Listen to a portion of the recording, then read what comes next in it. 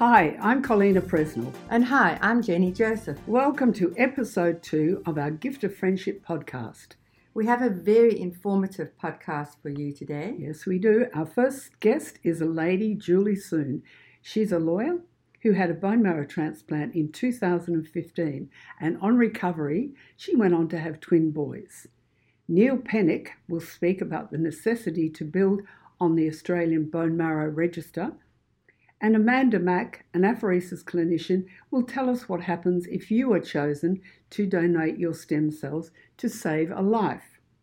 And of course, we'll then talk about books and other podcasts. But Jenny, as you know, I couldn't find a suitable donor in Australia. So my tissue type was placed on the international register, and a young man named David was a match, and he lives in Troy, Michigan. And I am delighted to have David on the line now. Jenny, this is David Eisenbacher. He was my donor. David, I've heard a lot about you and Kalina's story. You certainly played an instrumental role in her recovery. Dave, I've just got a couple of questions for you. One, how did you feel when you were approached? Because as I remember, you put your name on the register when you were at university. Is that correct? Yes, it was quite a while after I had signed up for the registry that they had gotten in contact. Yeah. And I had almost forgotten about it. I had put my parents' contact information down and they didn't move. And that was the way that they got a hold of me, because I had moved 2 or 3 times since university, and I didn't update my information. And so when they finally approached you and told you there was a match, they didn't tell you where I was or who I was or anything like that, did they? Correct. They sort of hinted at it during the donation. They said that bone marrow matches can be anywhere in the world and sometimes even on the other side of the world. But, until they told us who you were and where you were, we really had no idea. Yeah, I thought it was someone else in the United States. Oh, okay. And so how did you feel when they told you you actually had a match? I was really surprised, just because it had been so long, and I figured it would have been much sooner. But I don't know the details of what it takes to really be a match out of the billions of people on the planet. But yeah, I was surprised. And what made you put your name down on the register, David? During college, I was a blood donor, and they did a drive to try and get blood donors to put into the bone marrow registry, because there was a person that was funding the joining of the registry, trying to help their child, trying to get enough people in the registry so that they could find a match. And you had kept in contact, and you knew all the little hiccups that I'd had in the first year. Yeah, well, we didn't hear anything for a year because of the rules of the marrow donating. But then obviously after a year, we found out where you were and who you were, and saw you had written a book and all of that information. As soon as I found out who you were, and we spoke for about half an hour, that was great, wasn't it? Yes. Yeah. And then Max and I came over to Toronto, and you and Heather came down to our friend's house. That's when we first met. Yes. Yeah, it was interesting that you had friends in Toronto, which is very close to where we are in Michigan. Yeah, and so I've just got one last question. What effect has it had on your life, knowing that you were able to save my life? No real direct effect. I mean, it's good that I was able to help you. And I was also surprised because I did receive a second call to donate bone marrow a second time. Oh. And I agreed to do that, but then it ended up not being a good match for me. There was another better match.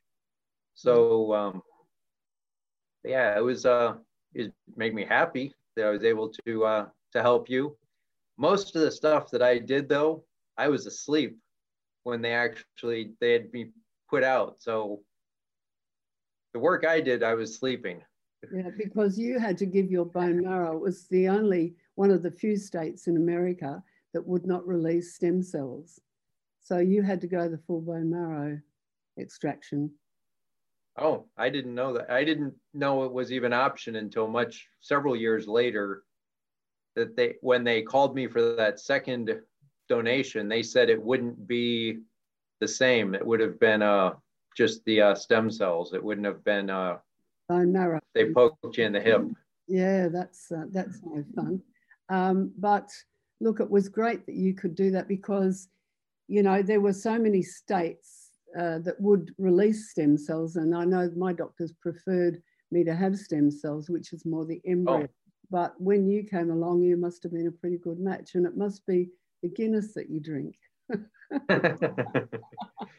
I've been very healthy since then. I have a few little hiccups with, you know, dry eyes and things like that, but nothing much to worry about. That's good. You also provide me an everlasting alibi, because my DNA is in two places. Yes, I know. Well, if I go out and commit murder and they get my blood, you're in trouble. And vice versa. That's true, yeah. It's because, of course, I'm O positive now, your blood group. And, yep. And I still have my DNA in my mouth, but your DNA in my blood. Crazy, isn't it? That is incredible. Yep. Yeah, so, well, it's been great talking to you, Dave, and thank you so much for coming on and chatting to us and helping, you know, with our podcast, because we can't face-to-face with patients at the moment because of COVID, and so we're bringing out this podcast. All right, we'll go. Thank you very much, David. Great to see you again. Have a great Christmas. Today, our guest is Julie Soon. Julie was diagnosed in 2010 with acute myeloid leukemia. Jenny, I'd like you to meet Julie. Hi, Julie. Lovely to meet you. Yeah, and welcome. Thanks. Julie, what was life like before you found out you had cancer? It was fairly normal. I was at the early stages of my career and juggling work, home, family, going to the gym, hanging out with friends, and my then boyfriend.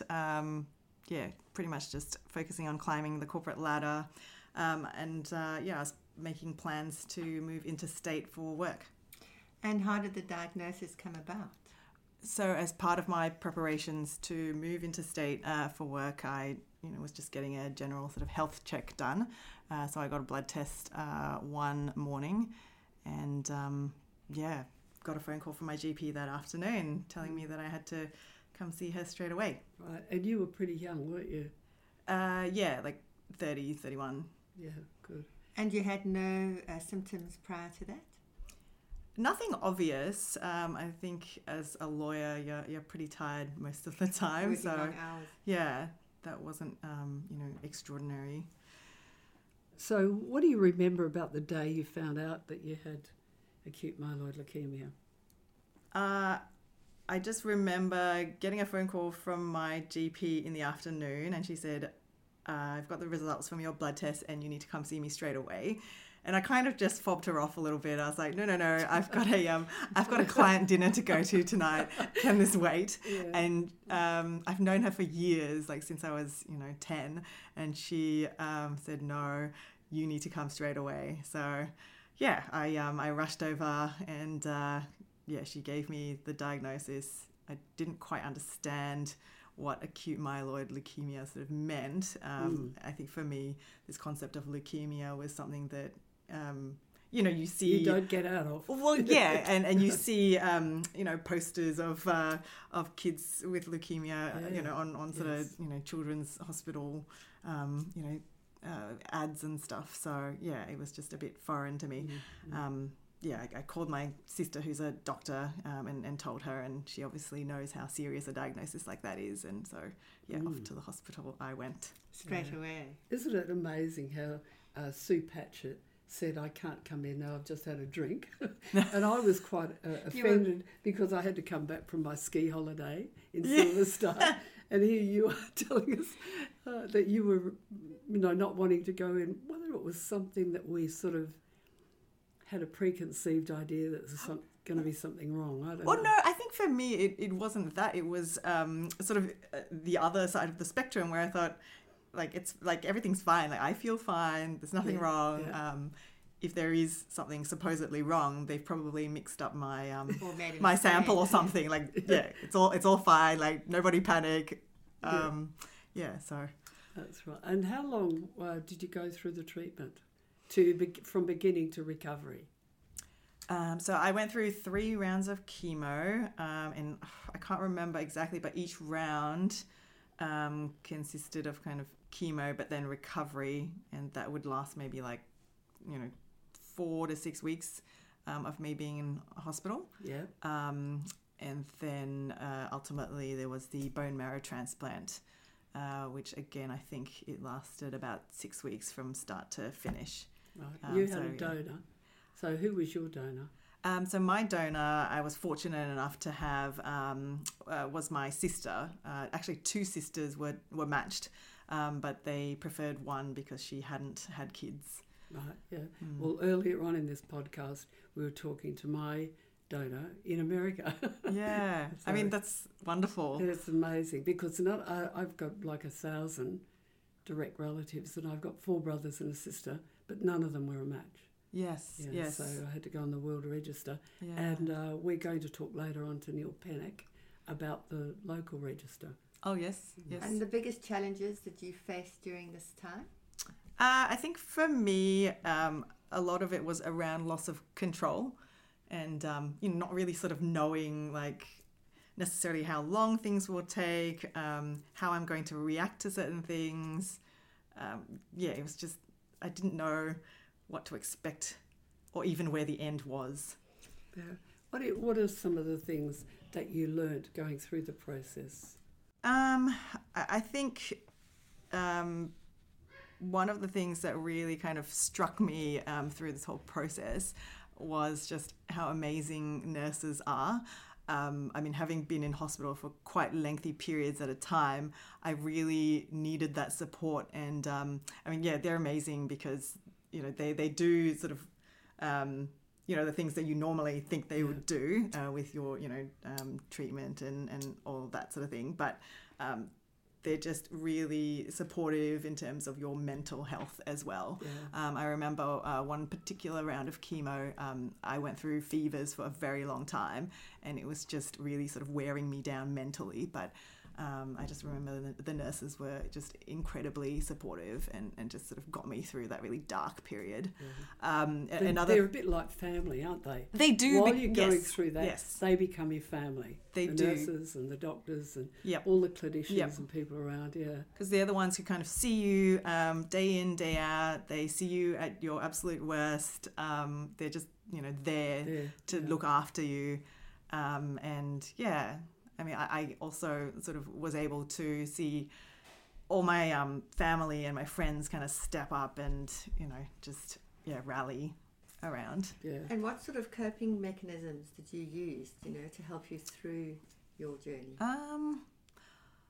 I think for me, having that sort of support network was very helpful.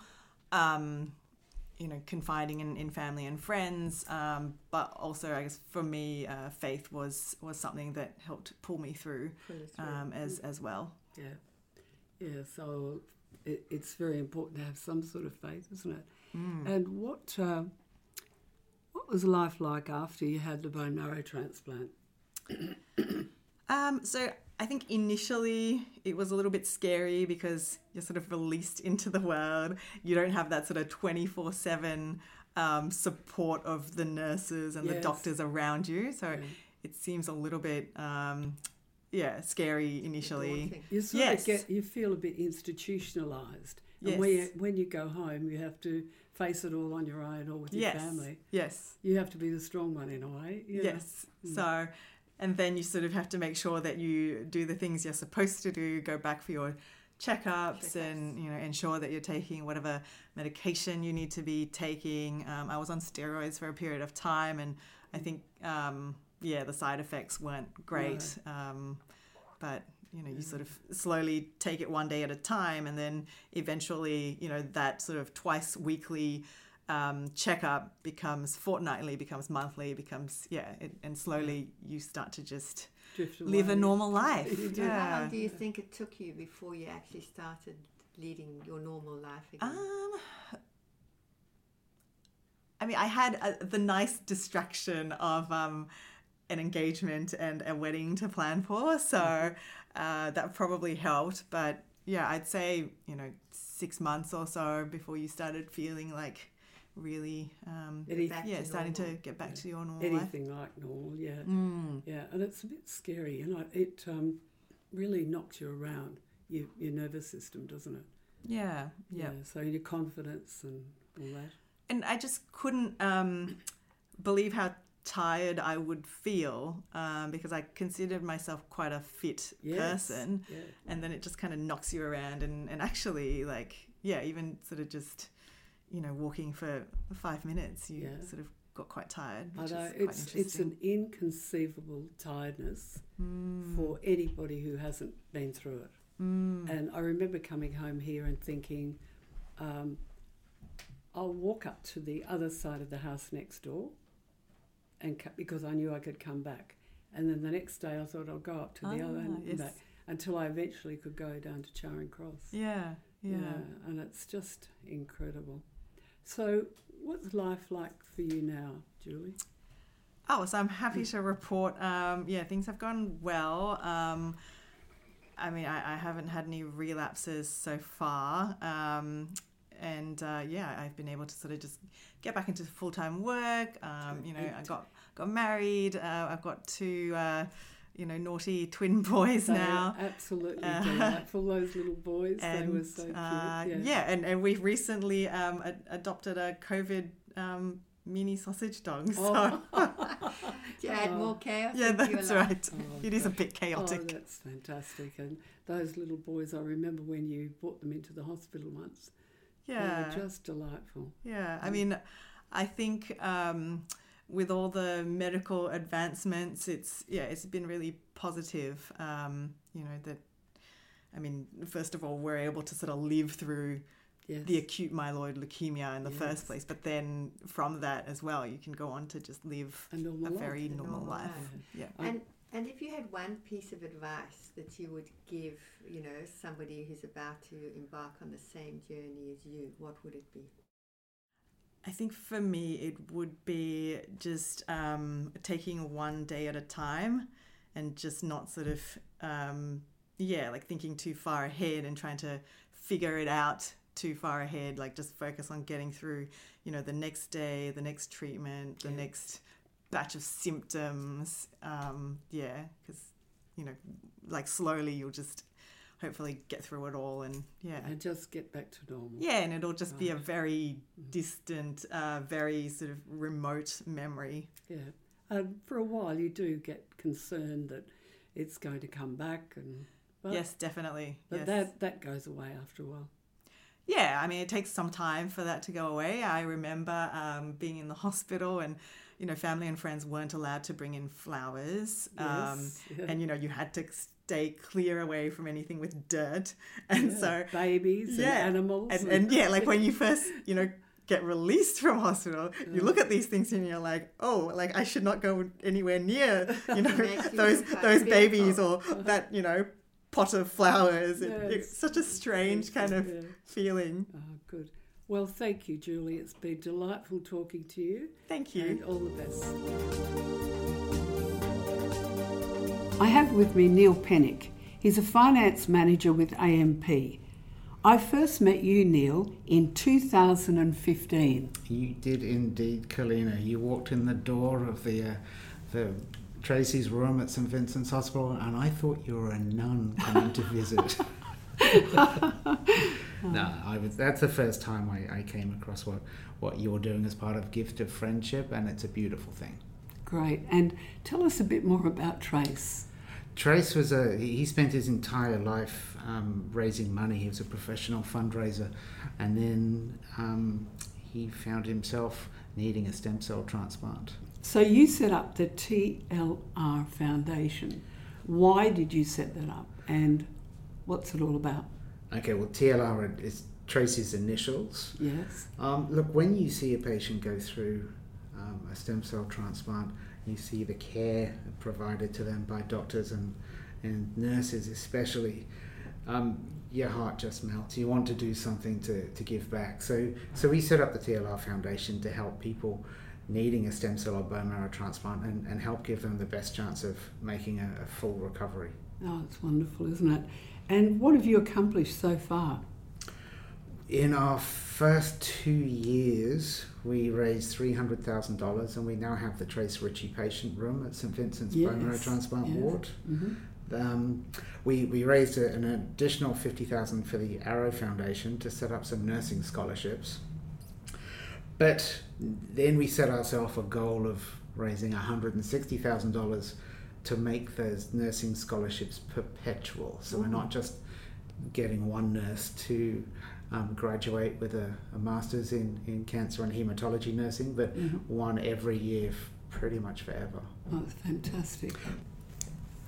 But the main reason we set up the TLR Foundation was to help find the next generation of stem cell donors and actively encourage the 18 to 30-year-olds to sign up to the Australian Bone Marrow Donor Registry.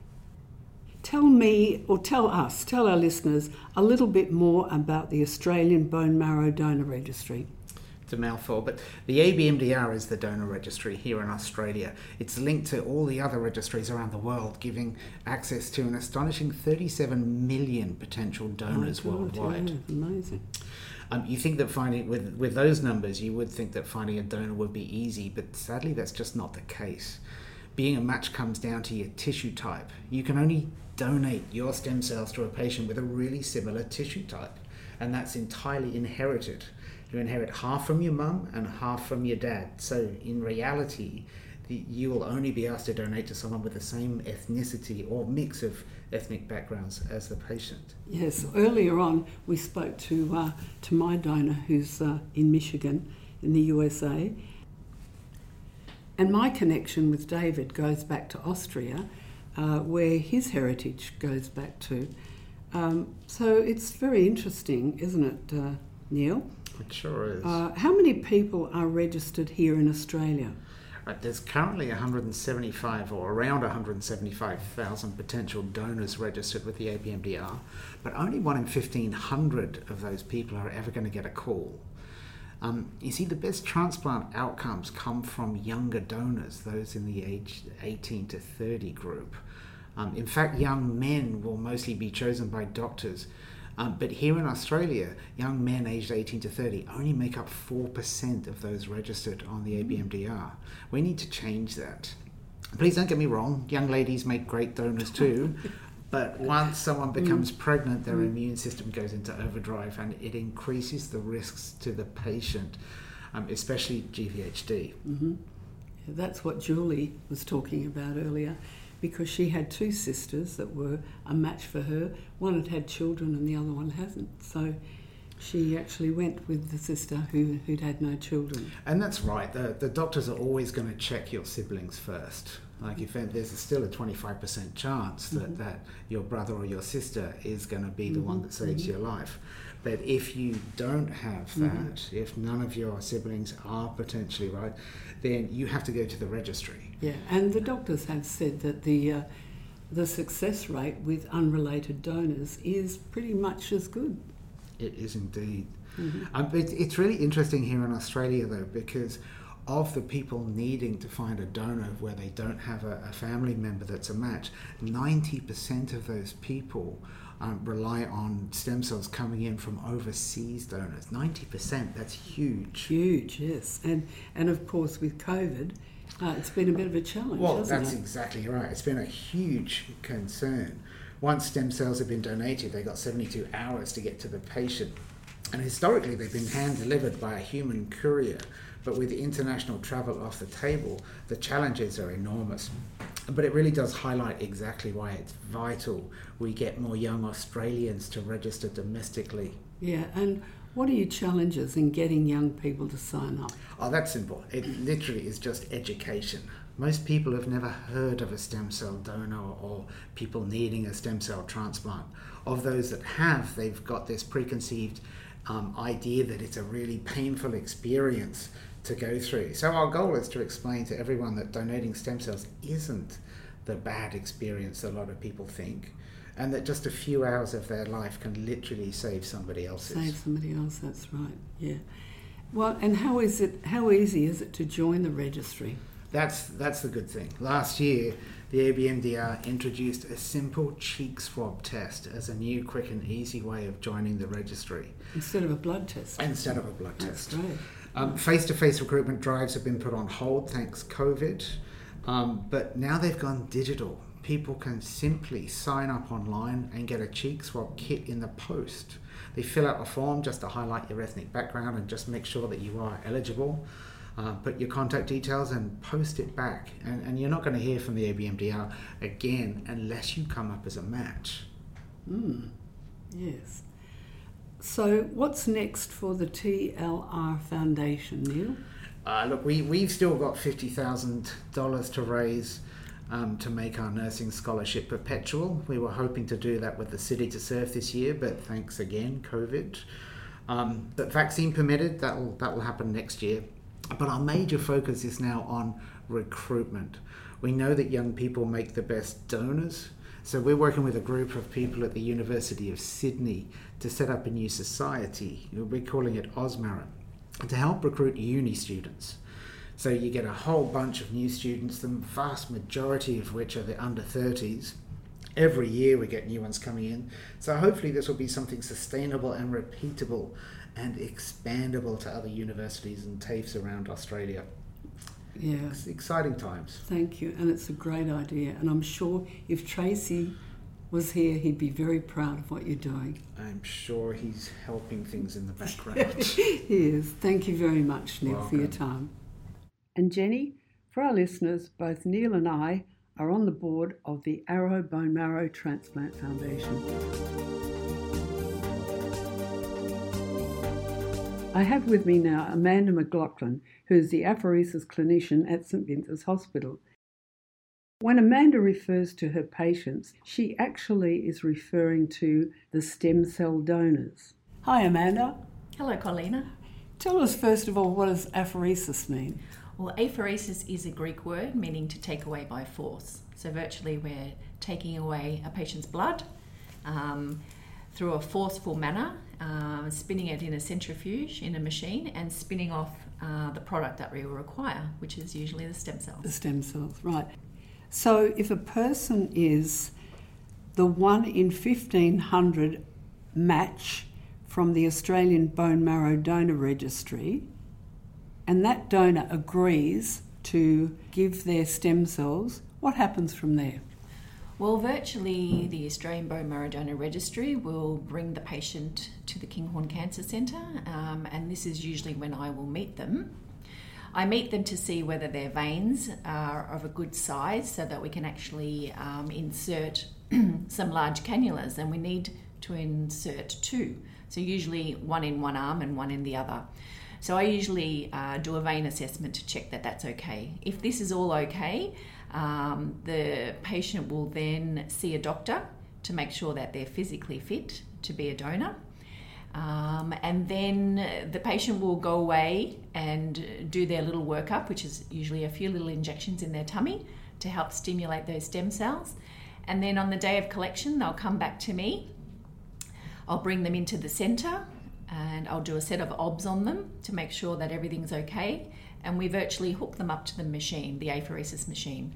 So I'll put a little cannula in one arm and then another little cannula in the other arm. And we virtually draw their blood out and it goes into the tubing, which is attached to the machine. And then inside that machine is the centrifuge. The centrifuge spins around very quickly, and that allows us to separate the blood products. And these blood products separate on their specific gravity, which is their weight of the cell. We are then able to collect the stem cell into a bag, and the patient is virtually connected to the machine for approximately 4 to 6 hours on a particular day. So the blood is virtually just coming out of their body and spinning around in the machine for those 4 to 6 hours. While the patient is on the machine, there is also a little bit of anticoagulant that mixes in the tubing, and the patient will get a little bit of this anticoagulant, and that just keeps the blood... And when you say the patient, you actually mean the donor? Yes, the donor. The donor, yeah, because they're actually a patient for me. Yeah, that's right. Yes. Yeah. The donor will virtually be hooked up to the machine, and the centrifuge spins around. We're able to spin off the stem cells into the bag. Sorry, what I was getting at is the anticoagulant also spins around, and the patients will get a little bit of this anticoagulant. Sometimes a patient might experience a little bit of numbness and tingling, and if that's the case, it just means they're a little bit low in calcium and they're having a little bit of a reaction to the ACDA. And if that happens, then we just give a little bit of calcium in the drip, and usually those symptoms disappear. Mm-hmm. And that's a similar, or it's the same process. I mean, I had an autologous transplant first, so I had to go on that stem cell separator. Mind you, 20 years ago, the cell separator was a hell of a lot bigger than it is now. You've got a smaller machine, but it's the same sort of process. And I was only there for, as you say, 3 to 6 hours, where, you know, in the last podcast, we spoke to Sue Patchett, and it took her a few days. Yes, well, every patient or donor is different, and we check a particular blood count at the beginning of the day, and if that count is very low, meaning there's a low stem cell count there, then the patient needs to stay on the machine a little bit longer than someone else who has a very high count. So it is the luck of the draw, really. We never know which patient will have a high count and which patient will have a low count. So we do that little blood test at the beginning, and then we can sort of gauge how long we need to leave you on the machine once that result comes back. Mm-hmm. Oh, that's very enlightening. Thank you, Amanda. Thank you, Colina. Thanks, Carl. What interesting interviews we've had today. But now I think it's time for our book reviews. Okay, I agree. My book recommendation for today is a book called Panchenko. It's a second novel by Min-Chi Lee. It starts in the early 1900s with a young man called Huni. He's a young guy who's got a cleft palate and a twisted foot, but despite his deformities, he marries and his wife gives birth to a daughter, Sunja. Sunja makes some bad decisions and ends up pregnant, so the family then move to Japan. The story then follows 4 generations of a Korean family in Japan. They make their fortune through Panchenko gambling clubs. Well, that sounds like a really fascinating read, Colina. I've been reading something completely different. It's called Where the Crawdads Sing by Delia Owens. This is really a beautifully written book. It revolves around Kaya, an abandoned marsh girl who survives with very little help from the outside world. It's a story for me of unrequited love, loss, and loneliness. It really is a breathtaking read. It is. I've read the book, and I would say that it's probably my favourite book this year. Before you let off the hook, remember you promised to tell us a little bit about your book, Lashmi Fair. Okay. Yes, Lashmi Fair. It's a story of cruelty, bravery, savagery, and new beginnings. Lashmi Fair is a story of a man called Henry Passmore.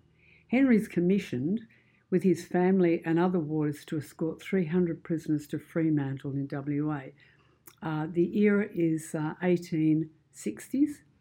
It's a time when the Swan River colony is in need for men to help build a colony, so the English establishment send prisoners there, and they're mainly military men or low-grade convicts.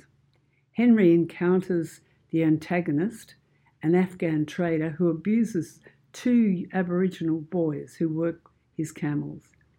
Other characters include Henry's family, an Aboriginal character named Squam, and Fenian prisoners.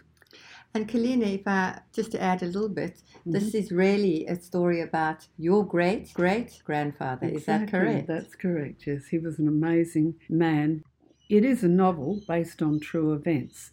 And yesterday we went to see the movie Furnace with David Wenham, and that depicts the era in a movie. That's all we have today for book reviews. What about your podcast for this episode? Well, talking about prisoners, my recommendation for a podcast is titled On Guard, a story about prisoners in the toughest jails and the wardens who tell the stories. I can just imagine the interesting stories in On Guard. What a great recommendation. Thanks, Cole.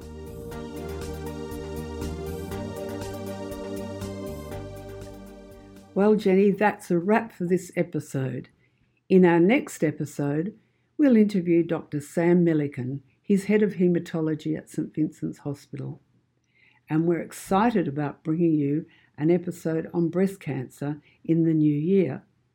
So now I'd like to wish you, Jenny, and all our listeners the very best for a healthy and happy 2021.